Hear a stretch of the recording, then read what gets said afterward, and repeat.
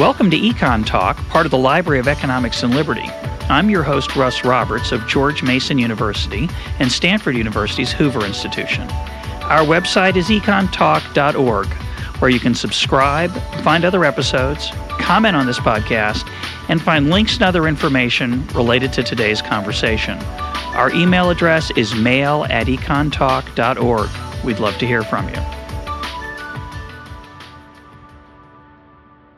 Today is March 8th, 2010, and my guest is Steve Mayer. He is a longtime veteran of the music industry, particularly experienced in the area of marketing and promotion. He now runs his own consulting business, Smart Marketing, and publishes the music entertainment newsletter, Disc and Dat. Steve, welcome to Econ Talk. Welcome. I'm glad to see you too, my friend. So I want to start with the past, and then we'll move to the present. Then finally, if we have something to say, we'll talk about the future. In the past, the record business, the music business was very different. So I want to get your thoughts on who made money in that business and how did they make it. In particular, what did record labels provide that made them profitable? As far as labels providing what they provide for the artist, I don't think there's too much difference between what they do today and then. I think what's different is the structures of how they do it, and that's what's changed dramatically. The old model, the traditional model that we had for years when I came into business, and I came into business in 1970 for Capitol Records. I worked there 14 years before I went to Universal's MCA Records in '83. And the labels were based on a model that was very, very strong. Marketing and promotion was basically reliant solely upon one or two things, and that was either you had an established artist that was, in the public light previously, and literally from the 50s, let's say it was Elvis Presley or Frank Sinatra or somebody, and they were still selling records, or B, everything was established via radio play. Yeah. And radio really was the forefront and the strategic partner with the record industry. And as radio grew and the top 40 format grew and expanded, and then later in the 70s when FM radio started playing albums, the record business had its second explosion. So the model was based on, securing radio play, marketing to the audience that was hearing records on the radio. And then, of course, from that, there was subsequent television exposure as well. And the distribution channels were very, very strong at retail. There was at that time, record chain after record chain, from Tower Records to Warehouse Records to Licorice Pizza. All over the United States, there were great record stores that people could walk in and buy their music. It was, of course, a great and very profitable business until '83, when the CD came around. And when the CD came around, it became even more profitable on the label side, for the very reason that there was more profit in CDs, and B, a lot of the people that had bought music previously in the vinyl or cassette or 8-track format rebought it in this new format. So labels could make a lot of money putting their catalogs on CDs, converting them to digital, releasing them, and making billions in dollars on catalog without actually spending a lot of money on breaking those artists, because what you were doing was reselling to the public a lot of the music they already had. And then, of course, as new artists broke, the same plan was in effect. Radio was really the vanguard of what happened. Of course, we now know that around in the mid to late 90s, everything started to change when a little website named Napster came along. Yeah, hold off on that. Let's stick with the pre-Napster or pre-digital world.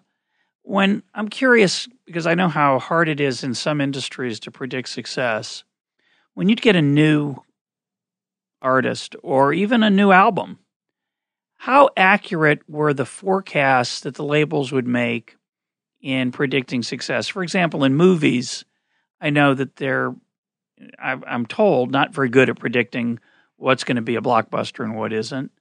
Obviously, how much effort they put into it matters, but it's not decisive in that industry. Do you think was that true in the music business in its heyday? Yeah, we actually sat down and had weekly meetings about new releases every week or every month. And, of course, there's a different marketing plan in effect for an established artist. In other words, if you've broken an artist like Bob Seger when I was at Capitol, your marketing plan for his subsequent album to follow through is radically different than that when you're going out and trying to break a brand new artist. But what we made our initial projections on back then, it wasn't that hard. I mean, there was a great deal of experience involved in drawing from the people on how they came to these decisions. But basically, it was an artist that you looked at. A&R went out and secured the talent. And once we secured the talent, we knew whether it was going to be talent that had the option of going to album radio first, because there was no quote-unquote top 40 or single we heard, or that's where the artist really belonged. Like Pink Floyd, for example, prior to them ever having a single, they were an album-based group. So your marketing plans were completely different than they would be for an artist that was a top 40 mainstay group. But before they were a household word, right? Before they actually had a hit single. Were you pretty confident they were going to be a household word, or were you? You hoped on every subsequent album. We used to have a building process, and when you signed an act, and we say, on the first, we used to sign acts for hopefully 3-year deals. Some were signed longer, depending on what A&R thought, or whether the act was secured from another label and they were in development already. But we used to look at acts and we'd say, if we go out and we secure album radio at this level and we sell 50 to 100,000 on the first album, we want to sell more. But if we do that, we've got a base that we can go to, and we want to develop them on the second act. And yes, there are always times when we underprojected, and we assumed that surprised. An album was only going to sell X, and then it broke out of a market. Something happened, and B, there were times when we overprojected, when an artist that we felt might have more accessibility or more success based on a previous album, and it didn't happen, or it didn't happen at the level we expected. Any ones you remember that were the pleasant surprises that you weren't expecting? There were, anytime we broke an act, the surprise was really, where did you end up? Once an act breaks, By break, you mean launches? I was involved specifically. I'll give you an example at Capitol Records. I was the one who picked all of Bob Seger's singles from Night Moves all the way through 1983. And Bob was basically an album-oriented artist. He had airplay in Michigan, his base, and in the Midwest, but he never really had a hit single, and he never was really a household name. But he toured relentlessly. He did over 200 nights a year on the road. Whoa. And he built up a very, very good album base between anywhere from 150 to 200 to 300,000 albums every time he came out. But he didn't have that magic chance until 1976 when he delivered his Night Moves album. And when I heard the album and I heard that single, I went to the manager and I said, this is the cut I really think that's going to open Bob up to the world. And the manager said to me, well, Bob's going to have a hard time putting that out because it's not his rock and roll record. It's not a rock and roll single. And I said, no, but it's a hit. And I said, you need to get airplay outside of just Michigan. You need to have a real mass appeal, strong hit. And of course, Night Moves became the first single after we convinced Bob that it was the right record. It went top 5 nationally, and the album did over 1 million just on that one single. So talk about the actual marketing process. When everybody agreed that Night Moves was the single, what did you actually do on the ground to get that music heard that would from the promotion side? Yeah, from the promotion side, it's viral by going from station to station. And, we were very fortunate in the fact that we had some major radio stations jump on the record very early in different markets. About 5 or 6 major markets started playing it because they just thought it was an absolute smash. From the minute that happened, we immediately went into, emergency mode and said, quick, we need marketing. And so we held meetings subsequent to our regular meetings, and we said, what are we going to do? One of the things we did was We made bombardier jackets that said, night moves with fur collars, and we gave them out at retail, and we gave them out at at radio to all the key programmers and the general managers. We created posters for in-store marketing. We did new radio spots. Bob replanned, redid the marketing for his whole tour, because obviously when the record started breaking new markets, there were markets that Bob was going to have to go in and play where he might have played before, but now the venue was changing. Yeah. So we really, we went into DEFCON 4 status and said, this is it, let's go. And when you get the nibble on a record like this, and it goes on in 5 or 10 or whatever it is, however many major markets, you're going to do everything necessary to rope the record in and bring it in. And and by the way, you really don't know until you have weeks and weeks of airplay what the resultant sales are going to be. You're hoping that you're going to reach that gold and then the platinum level and hopefully multi-platinum.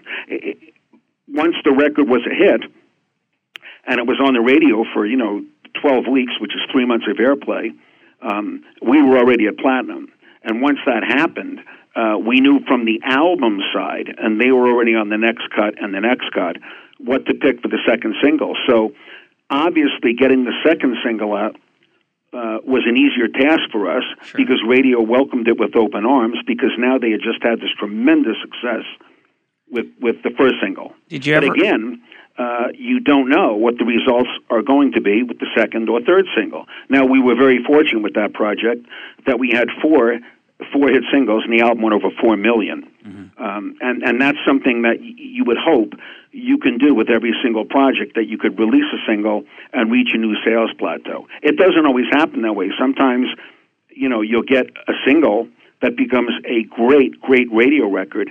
It doesn't convey to album sales. Yeah, that would be it. Or if it increases your sales, it's incremental. It might not be proportionate to what another hit single was.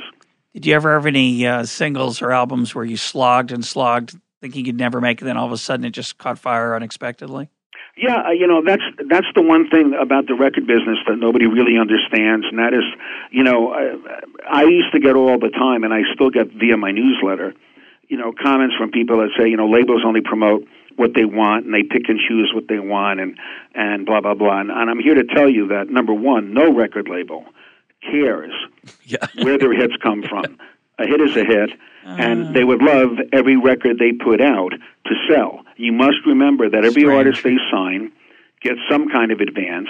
They're going to go and pay for the recording costs of this artist, and they don't sign artists because they expect them only to sell X. They hope they're going to sell Y. Yeah, and the reality of the marketplace, really dictates what's going to happen more so than the label picking and choosing. I mean, we had times when we had priorities on certain records, and radio picked another record that might have been, the B or C priority, and for what reason the programmer wanted that record, who knows? The reasons are numerous, but whatever it is, if the programmer believes in it, we did everything to back him up. Let's talk for a minute about the profit margins in the business. You mentioned when the CD came out, which I remember vividly. You're right. A lot of people were excited about it. A lot of people wanted to recreate their catalog in this new medium that was better, or at least parts of it were better, aspects of it were better. And if I remember correctly, the price did it go up or down to at the retail level? When it was first released? Yeah.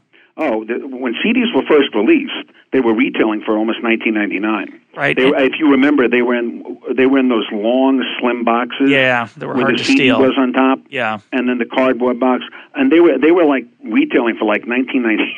And as by the way, to... and they sold. Michael Jackson's Thriller was one of the first CDs I think that ever went platinum. Platinum is how many? 1 million. Okay. And, but it went 1 million just in CD sales, I mean. It wasn't much time after that. I don't remember the exact time frame, but very shortly after that, that long, slim pack went away. And dealers gave us the feedback that, that package wasn't working in all the bins. And by the way, most of the labels co-opt the expense of converting all the retail stores into those record bins that they could sell CDs, because their old bins that had vinyl didn't work. So they co-opted a lot of that cost. When you say co-opted, they paid for it. They paid for it in co-op advertising, or they gave them an allowance. I wasn't in distribution. I can't tell you how it was done, but we co-opted in most all the big retailers. Well, I'm glad you mentioned that, because when you said that the CD was good for profit margins, in most industries, when you get an innovation like that, competition among the suppliers often just means a lower price. The margin stays the same in the business, but the consumer gets the better deal. Was it cheaper to make CDs rather than LPs? They obviously took up less physical room. No, it's actually cheaper to make it was cheaper then to make a vinyl record. But eventually it became. Today it's more money, even though vinyl's come back as a huge niche market, and it's a real market again. But there's not that many vinyl plants left, so it's a matter of supply and demand. So actually it costs more to make vinyl today, not because the process is more, because there's not as many places that can make it. But back then, I don't remember the exact cost of making a vinyl record, but it was less than $1. Unless you were doing something, there was a process where some artists demanded that we use quote unquote virgin vinyl, and that was vinyl that had never been recycled, and it was better. And we usually charged $1 more for that at retail. But it was under $1, unless again you had an artist that was an extraordinary royalty. And if the Beatles were in that category, their albums were usually $1 more, which they were back then. Interesting. But the CD, when it was initially manufactured, with the plastic box that it still has today, and the disc and the artwork and blah blah blah, it varies again based on royalties, and royalty is negotiated on a different level for every artist. So that's a factor that you can't put in until you know what that price is, and that's where the legal department tells you this is going to be your royalty rate, and then the company has to decide in distribution how to factor that in. But the CD, I think, if I remember correctly, the average manufacturing cost was around $2.65 to $3, and it varied. There was a chance and a wish that we could get that cost down, and for a while they went to that Echo pack with the cardboard. It didn't work though in the retail marketplace. So that was the cost of just the raw manufacturing. Then you have to factor into that the cost of the marketing, the cost of the promotion, and of course, back then, when the CD happened, we had MTV on there, and the cost of making a video. Yeah. So, I think the dealers were buying CDs back then for, $6.99 to $10, depending on, if it was a double CD, a single CD, and they were retailing them, for $15.99, $16.99, sometimes higher. Yeah. And those were the initial prices. And, of course, as time went on, and the marketplace became more competitive, and now, of course, we know those prices don't exist anymore. So a successful album, a high-end goal would be platinum, which would be 1 million sales. That would be the goal for, everybody wants to sell as many records as possible. One landmark, one milestone would be platinum. That'd be 1 million. Your first milestone would be gold. That's 500,000 units.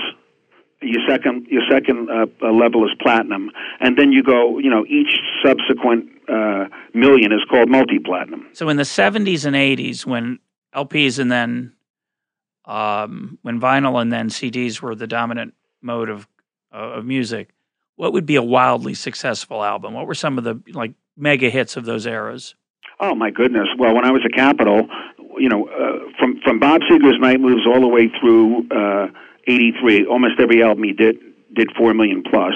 Of course, Pink Floyd's Dark Side of the Moon, which I was at Capitol Records for that too. That album was well over 10 million. It didn't sell 10 million in 4 years, but it sold. Oh my God! It was well over 5 or 6 million when I left Capitol. And how about Thriller? What did Thriller do? Well, Thriller to date goes back and forth with the Eagles' greatest hits for being the number one best-selling of all time. They're both at about 30 million, to date. The Eagles' greatest hits is 1 or 2?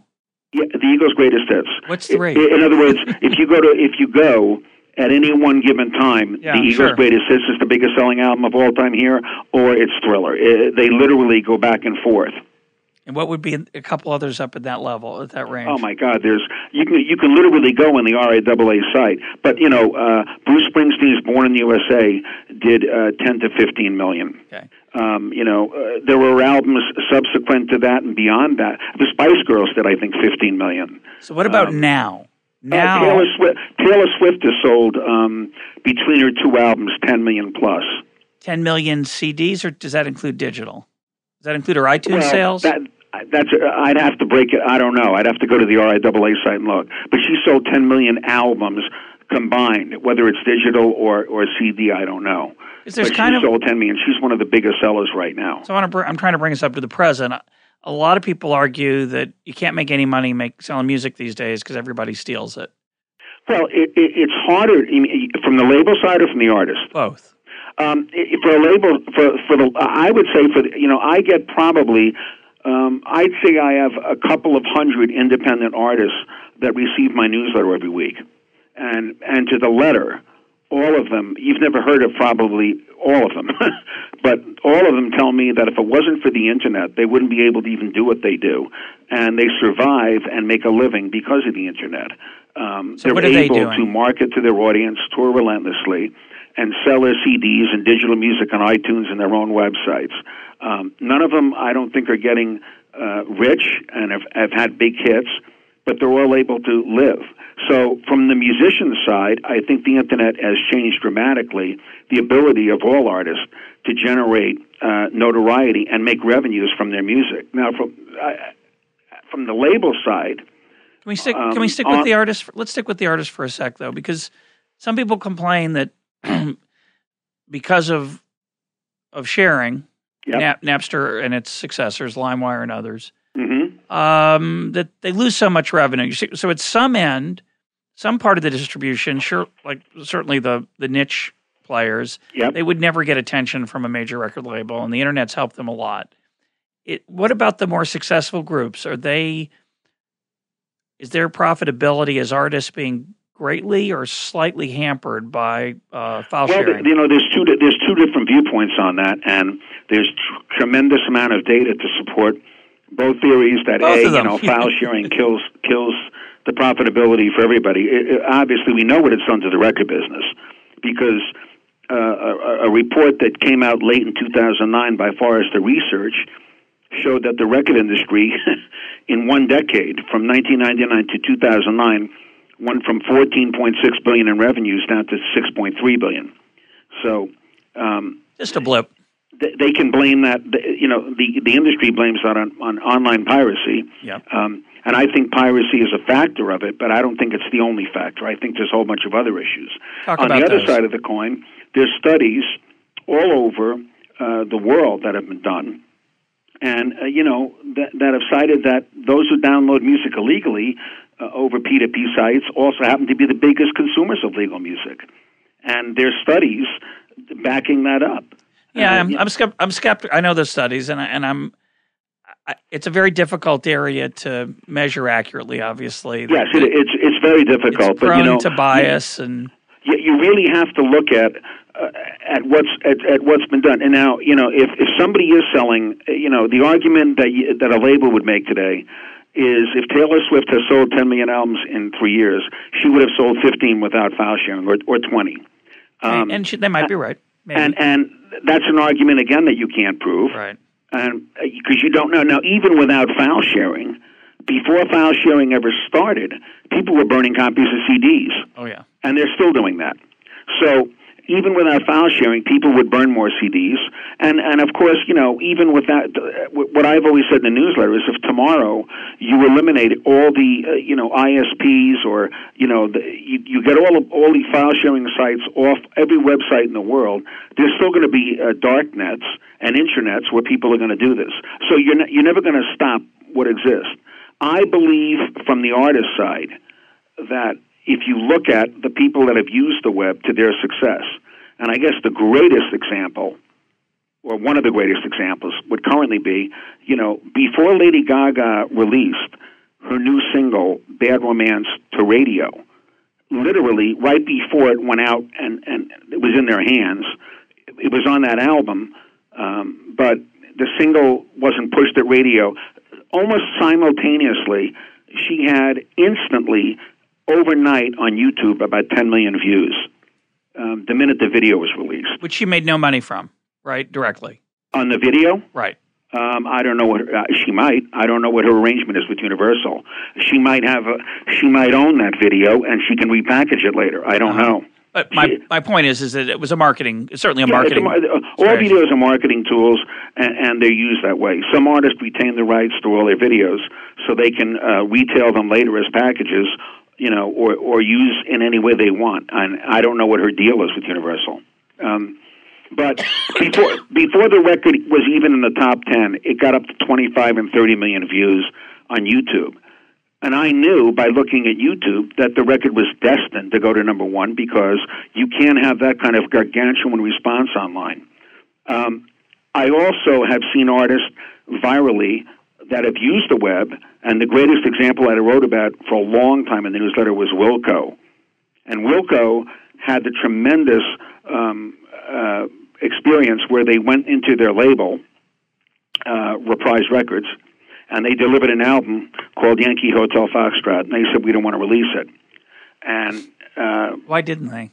They thought it wasn't enough to be development-wise for them to sell the next platinum. They said, to sell the next level, they wanted a better record. And Jeff Tweedy, the lead singer and the founder of the band, said, fine, we'll take it back.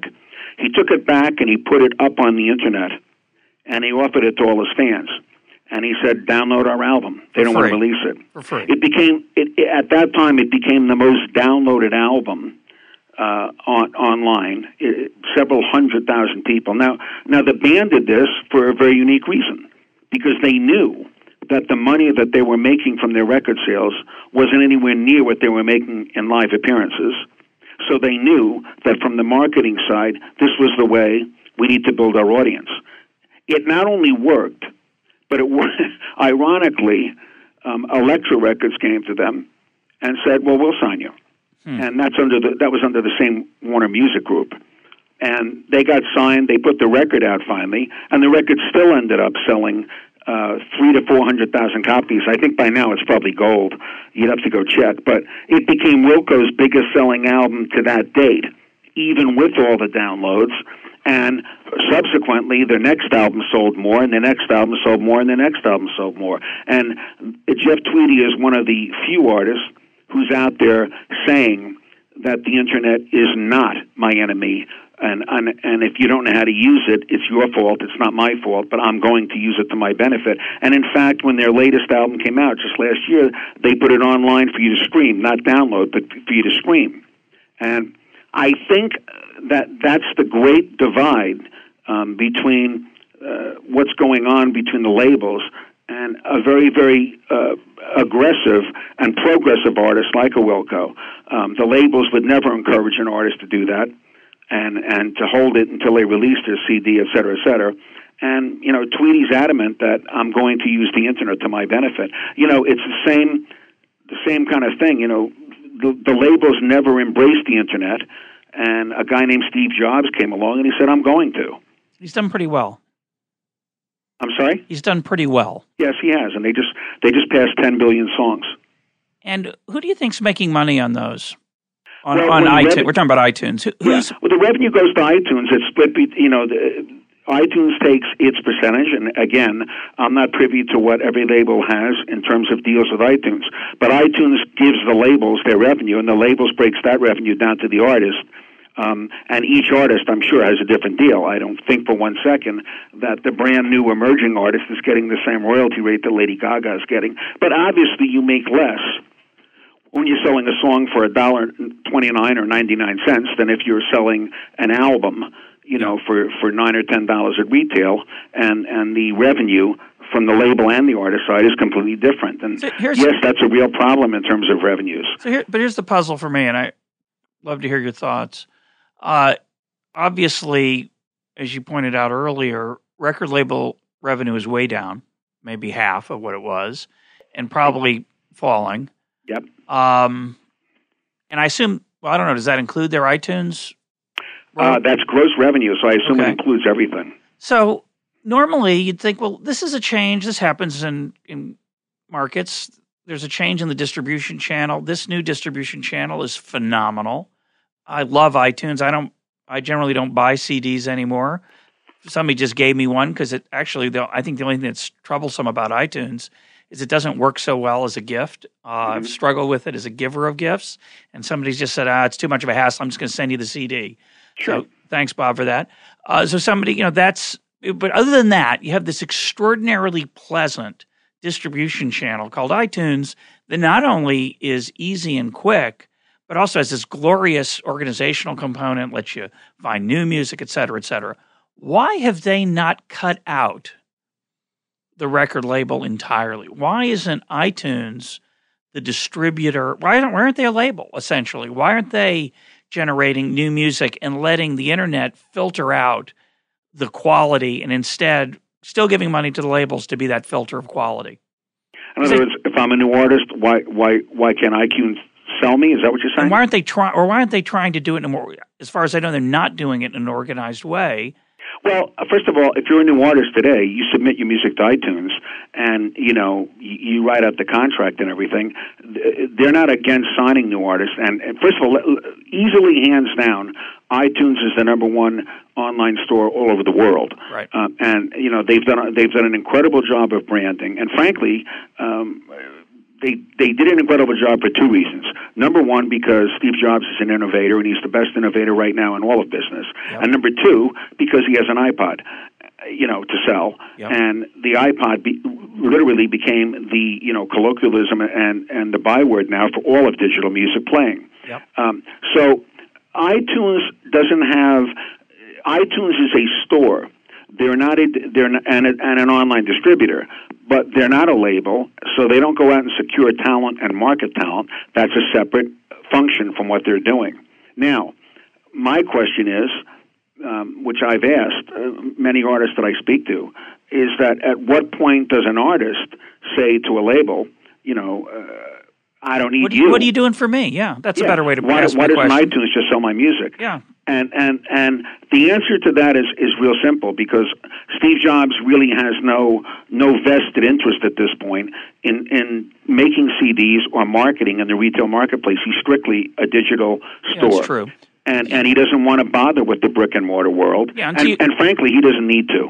Yeah, that's right. I mean, and the cost of underwriting it, everybody thinks that all you have to do today is you just make your record and the label signs it and they just put it out and then if I'm lucky enough to get play, they just sell it and then but they keep all the money and I don't get back and blah blah blah. Well, that's wrong. The label spends a fortune in marketing and promotion, in videos, in making the music, available as many places. That's the hidden cost that nobody sees. And if you speak to independent artists, they're well aware of that because they know how difficult it is, because most of them are doing it on a local or regional level. And most of them will tell you, I wish I had more money so I could take it to the next level. And maybe if I get signed by a label, they could invest in me and I could sell more records. But it's a tremendous amount of money, and frankly, radio play today, securing radio play is harder than ever. And radio play today is really not what's driving the new music first. The new music first is being shared online peer-to-peer, and it's going on YouTube, and artists are developing themselves way in front of radio play. And before the radio play even might start by a new artist, they might have already sold 50, 100,000 singles or albums, from online marketing and viral marketing, doing everything that they know how to do, and they do it very well. Is radio going to make it? Radio's in the same problem that the labels are right now. Their revenues are down dramatically. Radio stations stocks that were selling in the $50 to $100 share are below, in some cases, $1 at this point. They're penny stocks. And I think radio is an extraordinary, powerful medium. And if they want to make it, and this is my opinion, Yep. if they want to make it, they've got to give a reason for people to turn on the radio and be entertained. And if you go into any market today and turn on the radio, you hear the same 30 and 40 records. Now, the argument from radio will be, well, that's the way it always was. Yeah, in some way it was, but you had personalities also that if I was in Los Angeles and I turned on KMET, I knew I was in LA. If I was in New York and I turned on WABC, it was New York radio. Or and WNEW. Yeah, NEW. And today they're also cloned, that the on-air talent is minimal. And the records they're playing for the most part are all probably 95 to 98% the same, with some exceptions. But, if you don't give, the kids today and the youth of today isn't waiting for radio. No. They go online at the age of 12, 13, 14, and they're not only sharing files to turn each other on, but they're turning each other on to YouTube and any place where they can hear these new songs or see these new artists. And most of the time, I'll find out something from an email that an artist will send me or a reader will send me, and you'll see something developing, and you can see the progress that's happening online. And when I lecture, and I haven't lectured a while, but when I speak to college classes or even high school classes, the very first question I ask everybody is, how many of you in here listen to radio for new music specifically? And maybe, one or two hands go up. And then I say, how many of you in this classroom have iPods? Everybody. Yep. And how many of you are online? Everybody. How many of you are sharing files with friends that turn them on to music? 95%. And that's the Do you ask world. them how many of them are buying buying music? Then I say to them, how many of you buy music? And actually, I'm actually shocked to see that almost 70% of them raise their hands. But if it is 70%, it still means 30% aren't. Yeah, and how much? The question is how much, obviously. Yeah. So this is the world. This is the world that exists today. And as I said to a label executive last week, who said we can't make money like this, and I said, whether you like it or not, this is the world that you live in right now. You cannot go back to the old model. Yeah. What are you going to do to survive? And frankly, why does iTunes is the number one branded store. Why hasn't every label created its own unique destination where they sell music directly? Now, some of them have tried, haven't done it well. It's hard to do well. It's hard to do well. And some of them may or may not have that. But I'm not talking about just having a store where you click and you buy. I'm talking about a store where you do something. The labels are the content holders. If I was EMI and Capitol Records, I'd have my own website. I mean, the Beatles catalog is still not for sale digitally, and every day it's not, people are just stealing it. But imagine what they could do by packaging, different albums together and packaging videos and packaging, if you buy this album on us, we're going to give you this other thing, which iTunes can't do without the labels because the labels have the content. So let me ask you a different question related to my earlier question about iTunes. A lot of times when there's a change, a sea change like this, a dramatic change, an industry has trouble, like you said, this is the way we've always done it. Well, they have trouble adjusting for cultural reasons, all kinds of reasons, resentment. They're trying to regain the past, whether it might not be possible. It does raise the question of why there aren't, maybe there are, why I don't see new labels springing up from scratch with your vision of added value for online sales directly. Is that happening? Sounds like, according to you, it's a profit opportunity. Well, I think, number one, eventually they're not going to have any choice except, the greatest thing that's happening from this point forward is strategic alliances, and everybody that makes a strategic alliance. Universal just did one with Bally. I just wrote about it in the newsletter last week with Bally's Fitness, and they sold them 4.5 million downloads for Bally's Fitness. One way, they bought 4.5 million. Imagine if you did that with 10 or 20 strategic alliances, and you each sold each one of those 4 or 5 million. Now you're getting into big numbers. What does that mean? So if you're in a Bally's in other Fitness words, working out, Bally's Fitness is doing a promotion to encourage people to join their clubs. And as part of that promotion, I don't know specifically how it works, but if you go to the Bally's website and you join up, you're going to get a free download. Okay. And the artist will be from the Universal catalog. And I don't know exactly all the artists that'll be there, but anyway, the Universal ended up selling 4.5 million downloads off of that. What do you think of the Starbucks model? Starbucks is kind of its own record label right now. Well, yeah, and it didn't work. No, and why? My opinion about that is, they have a whole lot of outlets. And, so the first thought that comes to a marketing guy's mind is, well, there's 10,000 Starbucks. We'll put 5 albums in every one. That's 50,000. We put 10, it's 100,000. Yeah. The problem is, if you put them in China and have everybody buy one, that's $1 billion. Thank you. But it doesn't work that way because A, Starbucks is in a record store, and B, just putting music in an outlet, then why don't we put them in McDonald's and everywhere? And by the way, that might be what happens in the future as music, becomes more and more of a commodity. And what format will it be 5 or 10 years from now? We don't know. Well, probably when you eat the hamburger, you'll get a download. There you go. Literally. It'll really, probably go into your chip. You'll have a chip in your brain, in your intestine. But the Starbucks thing didn't work. They tried a very noble experiment. They thought, if we sign a couple of artists and we put them in our stores and blah, blah, blah. It worked with one of their albums. It worked with the Ray Charles album. But that album was so extraordinary that it virally became a media event, won the Grammy for the album of the year, et cetera.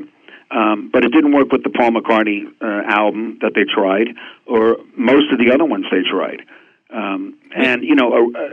The greatest thing that's missing, one of the critical elements that's missing today at retail in the music business is the great record store.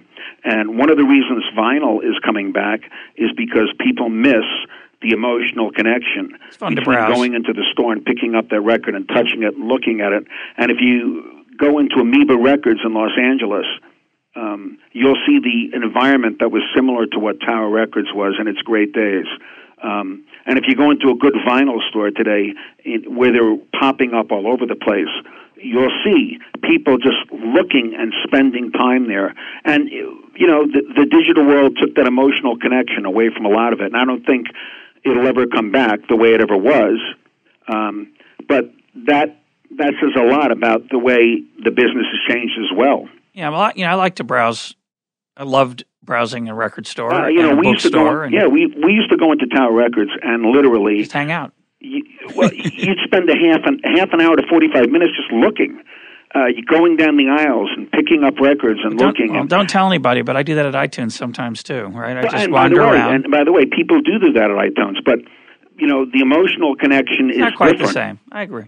Let me ask you a different question. Shift gears a little bit and talk about a different phenomenon. I'm going to read a quote from John Perry Barlow, who's the lyricist of the Grateful Dead, and he said the following in a recent article in The Atlantic. It's a great quote. He says, "What people today are beginning to realize is what became obvious to us back then.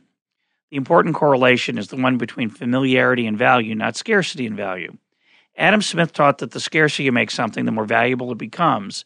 In the physical world, that works beautifully, but we couldn't regulate taping at our shows, and you can't online. The internet doesn't behave that way, but here's the thing. If I give my song away to 20 people, and they give it to 20 people, pretty soon everybody knows me, and my value as a creator is dramatically enhanced. That was the value proposition with the Dead." And what he's referring to is the bootleg phenomenon, that people would come to their concerts, record albums without, quote, their permission or without any profit for them, share them with their friends.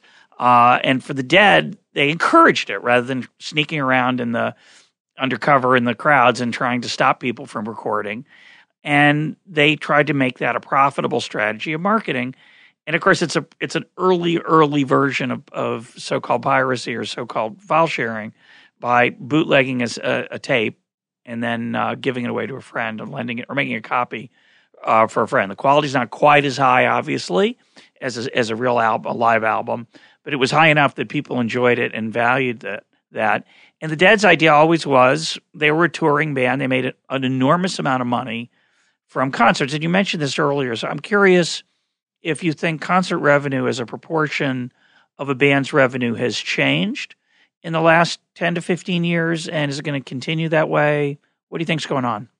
Well, there's no doubt at all today that if you look at the amount of money that U2 or Bruce Springsteen grossed from their concert tours in the last years, U2 was like 180. Now that's a gross, but 180 something $1 million or whatever it is. It's a lot of money. But after you take off the production cost and everything, you can still see that the net revenue to the artist is way higher than what it is from their record sales.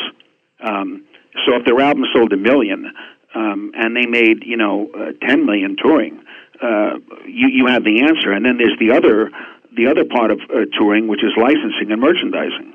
T-shirts so and those revenue streams for artists that are able to deliver live to their audiences in their respected venues.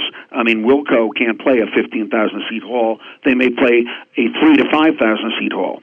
But if Wilco's revenues and they sell out those halls, and they pretty much do every time they tour, and their overhead is down because they don't have to, they've created a model for themselves where they don't have to they don't have to spend X amount of dollars to try to sell more tickets, and they're pulling in, well, if their album is selling 400,000 or 500,000, and that's split among the band members, or however it's split, after the record company takes off its distribution, marketing, blah, blah, blah, of course, the revenues from the album are not going to be anywhere near what the touring and the licensing and the merchandising are. It's not even possible. So, is that new though, or is that always? I'm sorry? Is that new, or has that always been true?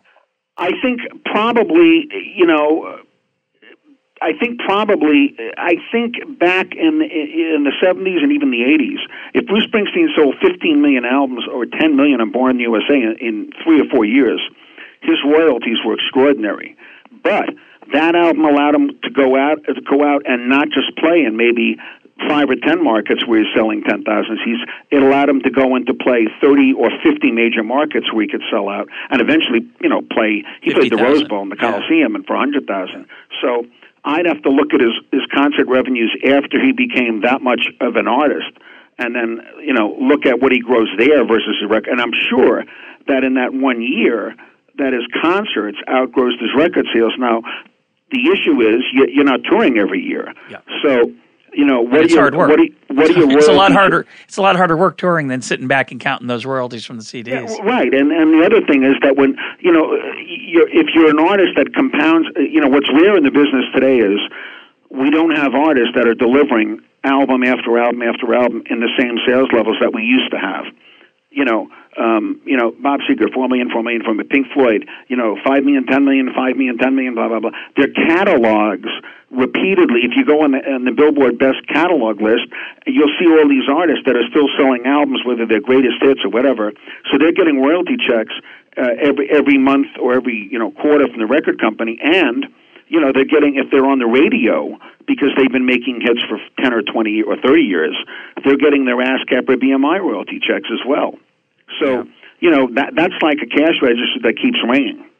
It's kind of ironic, right? We developed this extraordinary technology, digital music, that lets people enjoy, in many cases, a better quality experience than a concert. It's obviously different, but in terms of sonic value, this extraordinary fidelity that allows an artist to be enjoyed by 1 billion people. And then we turn the profit mechanism into the bricks and mortar of standing in front of them live in a closed venue in front of 50 to 100,000. It's a wild thing. It used to be the other way around. It used to be you toured so you could sell the albums. Now you're saying, in a way, you sell the albums so you can really enjoy the tour. Yes, but on the other side of the coin, you look at what U2 did on their last tour, and they streamed it, live on the internet to anybody that wanted to see it. Yeah. So that cool. Technology also exists as well. And I always see, regardless of what anybody wants to throw at me, and the labels traditionally throw it at me, not the artists, but whenever they throw the internet at me and all the damage it's done, I always say to them, I look at the glass as half full, not half empty. I see boundless opportunities online instead of I know the CD is going down in sales, and I know your revenues are down. There's a way immediately that you might stop that, and is lower your CD prices. If you're interested in keeping the CD in the marketplace for a longer period of time, lower your prices. And don't release as many albums with one or two good tracks. Yeah. Instead of charging people $10 for an album that has one hit. Well, what are you going to do? You're going to buy the song, yeah. or you're going to download it illegally, or you're going to get it from somebody. You're not going to pay $10 for an album with one good song. Well, there's no doubt that there's never been a better time in human history to be a lover of music. The accessibility, the price, the quality of what you actually pay for in terms of what you like versus you're stuck with, your ability to access and find music that you didn't know about, your ability to find music that you once loved, that you've forgotten about, that you want to dig up. You don't have to go to New York and go to the best used CD place that in the world that you used to have to do, or get their catalog. I mean, there's just, That's right. It's an incredible feast. The worry, and I'm going to get your, I know you're a half full guy, I am too, but the worry from the half empty people is, well, that's now. And that's true if you're Bruce Springsteen or you're U2. But, 20 years from now, as this generation of 17-year-olds pays less and less for music and feels entitled to get it for free, the ability of that profit stream to generate the returns that are going to encourage people to go into the business just isn't going to be there. That may or may not be true, and I don't know if it will. And the only factor that we don't know is what is going to be developed in the future that will allow people to generate more revenues from the new models online. And I don't know what that. I'm not a creator of that. I'm a marketing guy at heart, and I believe from a marketing standpoint, I think there's a myriad of things that can be done right now. I do agree with you wholeheartedly that people that are not in the habit of today of purchasing music are going to have a hard time ever converting to it. Then, on the other side of the coin, I see what happens when an artist like Susan Boyle in England, oh my gosh, yeah. Wins the X Factor, and she puts an album out, and worldwide it sells 10 million in 90 days. And I say, aha, all over the world, this woman sold records. She sold 3 million in the United States alone. Now, the record label will tell you, well, it's an older demographic. They don't traditionally download. It's a different audience, and it's blah, blah, blah. Okay, yes, all of those things exist. But a lot of those people could have had access to buying that same CD a whole lot easier online, or having somebody get it for them easier than them going to a store or buying it on Amazon or wherever else they bought it. There's just, look, you're absolutely right. It's going to be increasingly more difficult as time goes on to generate the same kinds of significant sales that can give you a return on your investment. But again, the model that exists today, right now in 2010, is going to change in a year and 2 years and 3 years down the road, just the same way the labels have changed. When I worked, when I left in 1992, every record label had a full promotion staff of 30 to 40 people that went to radio. Gone. They're gone. You don't need 30 or 40 people. You need a couple now because radio's changed. But retail's changed too. Yep. And retail reacts to what happens from the consumer side. But I also have friends that are selling an awful lot of music online.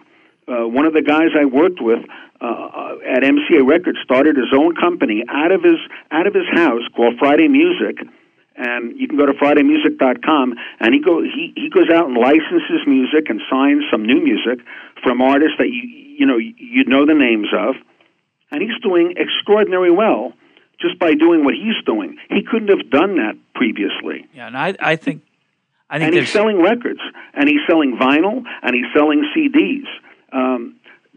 There's so many opportunities for people to make money in music, and I'm using music as the big umbrella. From licensing, merchandising, strategic alliances, concerts, et cetera, et cetera. And those models, which they refer to now as the 360 model.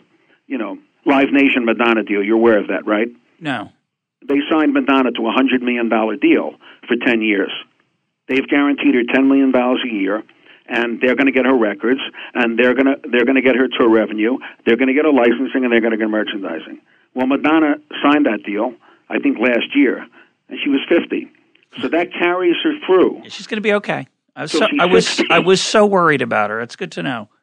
But what I'm saying is, they've made that a three. In other words, they're not counting, I'm sure, on her selling, $50 million worth of records in the next 10 years. They're counting on getting the revenue from all the other ancillary streams. And I guarantee you're going to see Madonna music within the next 5 to 10 years on commercials and in a myriad of other ways. I'm going to come back to your Susan Boyle example because it really reminds me of the point you made earlier, which I think is so it's a subtle point, which is the following. I'm not a big TV watcher. I didn't know who Susan Boyle was. And, of course, she was in England. She wasn't an American Idol winner, right? No, she won the X Factor right? in England. Which is the English parallel. But she actually didn't win it. She came in second. I forgot. Yeah, she comes in second. Sorry. But she was a phenomenon on that show. So I happen to really like the song that was her signature song, which is I Dreamed a Dream. But if I had just heard that on the radio, it's nice. She has a great voice. There's no doubt about it, right? That's right. But the reason I almost bought that album, I didn't, but at least I thought about it, and many, I'm sure, did buy it, was because of an emotional connection that they got from seeing, and I think it's 50 or I don't know how many million now seeing it, the clip on YouTube where she came out after being, and who knows how much this was staged versus real, but she comes out this frumpy, very low expectations performer, and she totally destroys the crowd and the judges with her performance, and it breaks your heart. I mean, you can't help but be moved by it. And as a result, when you hear that song, it's not the same song as if you just heard it promoted on the radio. So to me, all these auxiliary marketing opportunities, you talked about, throwing in extra things when you buy it online. To me, there's so much emotional aspects of the music that are going to be more important than just the sound itself. And that's a glorious thing, and that's all because of the internet. Oh, absolutely, and it's all because of TV as well. Look what American Idol's done for the music business, and that's because whether you like what they do or not, the audience that watches that, 25 to 30 million people every week, has an emotional connection to these people for 6 months. In fact, what I often tell people is what American Idol does is what radio doesn't do anymore. When we had the album format, they used to build artists. And by the way, back then they didn't care what the album. So, if we like Sammy Hagar, we're going to play Sammy Hagar. We don't care if he sells 50,000 or 5 million. We're playing Sammy Hagar. And they played the music because it was lifestyle-oriented radio on the album side. And they took great pride in building these artists brand. And they that's what their audience wanted. And by the way, those formats that were successful. The guys that programmed in those formats that did it successfully had huge numbers. In many markets, they paralleled the biggest top 40 music station. But they would build an artist, and we used to love that in the record business because we could take an artist that was building gradually from that format and break it over to the, to the hit single side. But that's gone now. There is no more album format. There's no more artist development. It's either you get a hit single or you get on TV. Or you're on YouTube or something and it starts virally. But radio isn't going to, quote unquote, take somebody without having, some reason to play it. It's increasingly more difficult to break that artist. So, when you have television making a connection every week emotionally, look at what the Journey song on the final episode of The Sopranos, Don't Stop Believing. It had a second life. Yep. Because of that, and it sold millions online in the next few months following that, and then it goes on, and then they put the song on Glee, and the cast of Glee does it, and it sells again. Yep. And that is exactly because of what you're saying. There's an emotional connection that is so missing today. From getting that, and that's what I talked about the record stores before. You used to be able to browse and pick up something and feel connected to it. And then, by the way, also there was the whole emotional thing of ripping open the album and smelling that vinyl. it was a really sensory experience. You don't get that when it says your download is complete. It's not quite the same. Unless you're really so emotionally attached to the song per se. that, once you get it, you just play it and you play it endlessly because you love that song. It happens. It's interesting you mentioned the connection people have with the artist the store, but we had it with the DJs too, right? So when you mentioned WMET, when I immediately I thought of WNEW and the stable of disc jockeys that they had in the 70s when I was listening to them was. Look, I was there. I worked my first promotion job.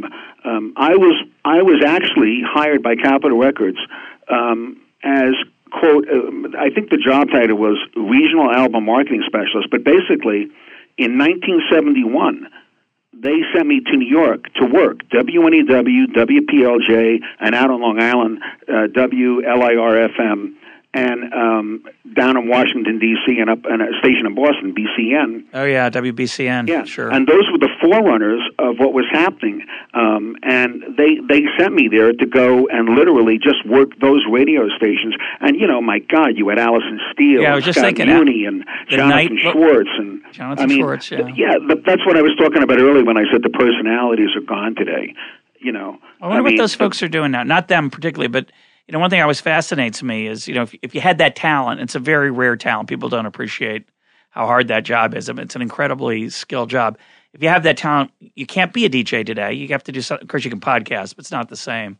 Well, the stations don't allow it anymore. So I wonder what those people are doing in their spare time.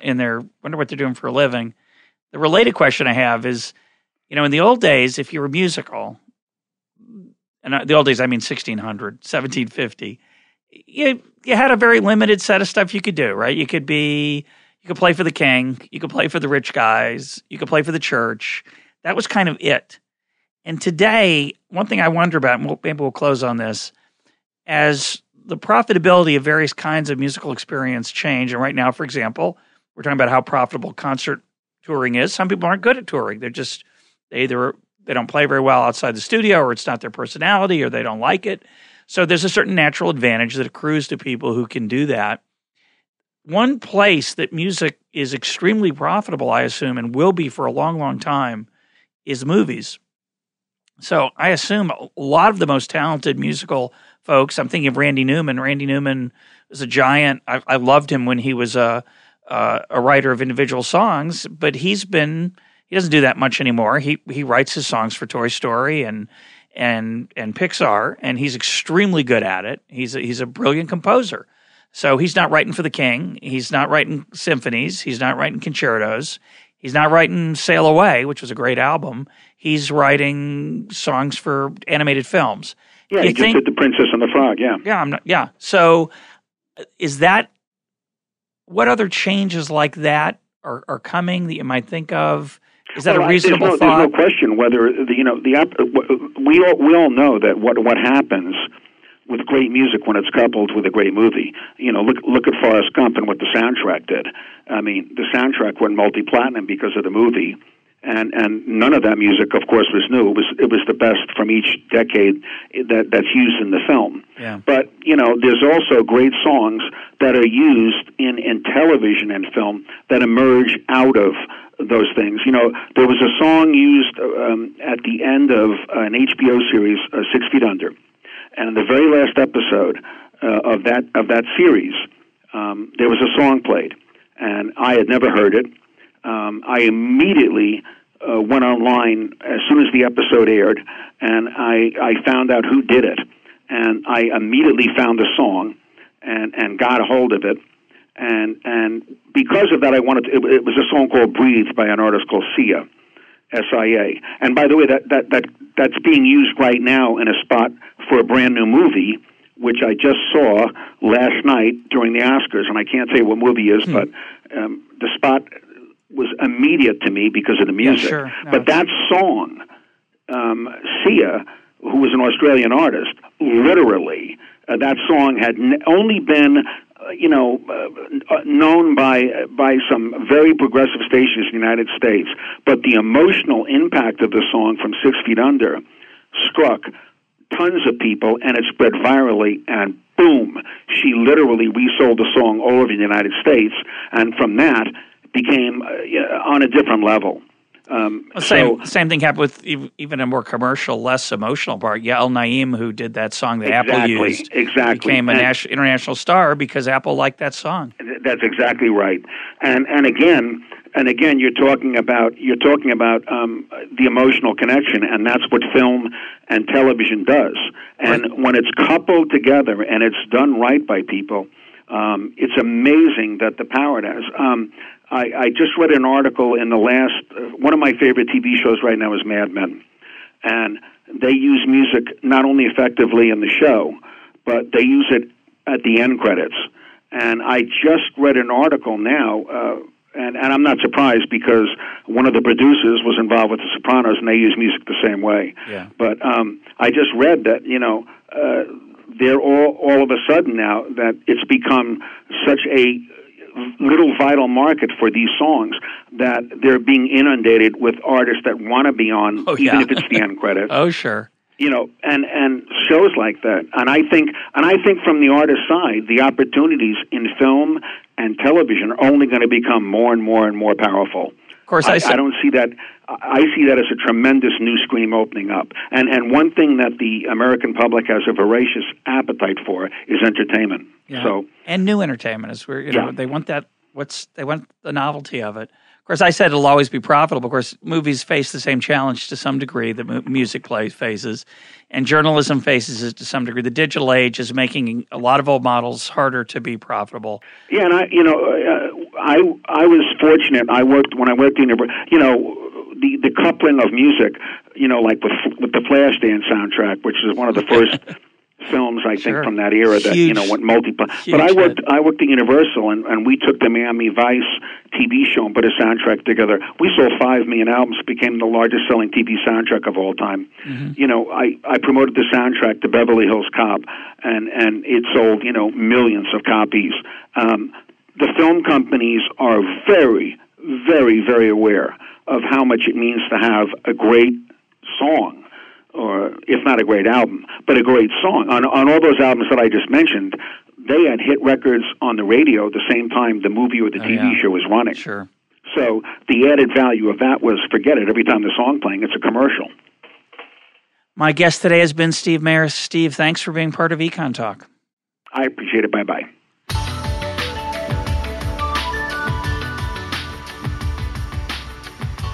This is Econ Talk, part of the Library of Economics and Liberty. For more Econ Talk, go to econtalk.org, where you can also comment on today's podcast and find links and readings related to today's conversation.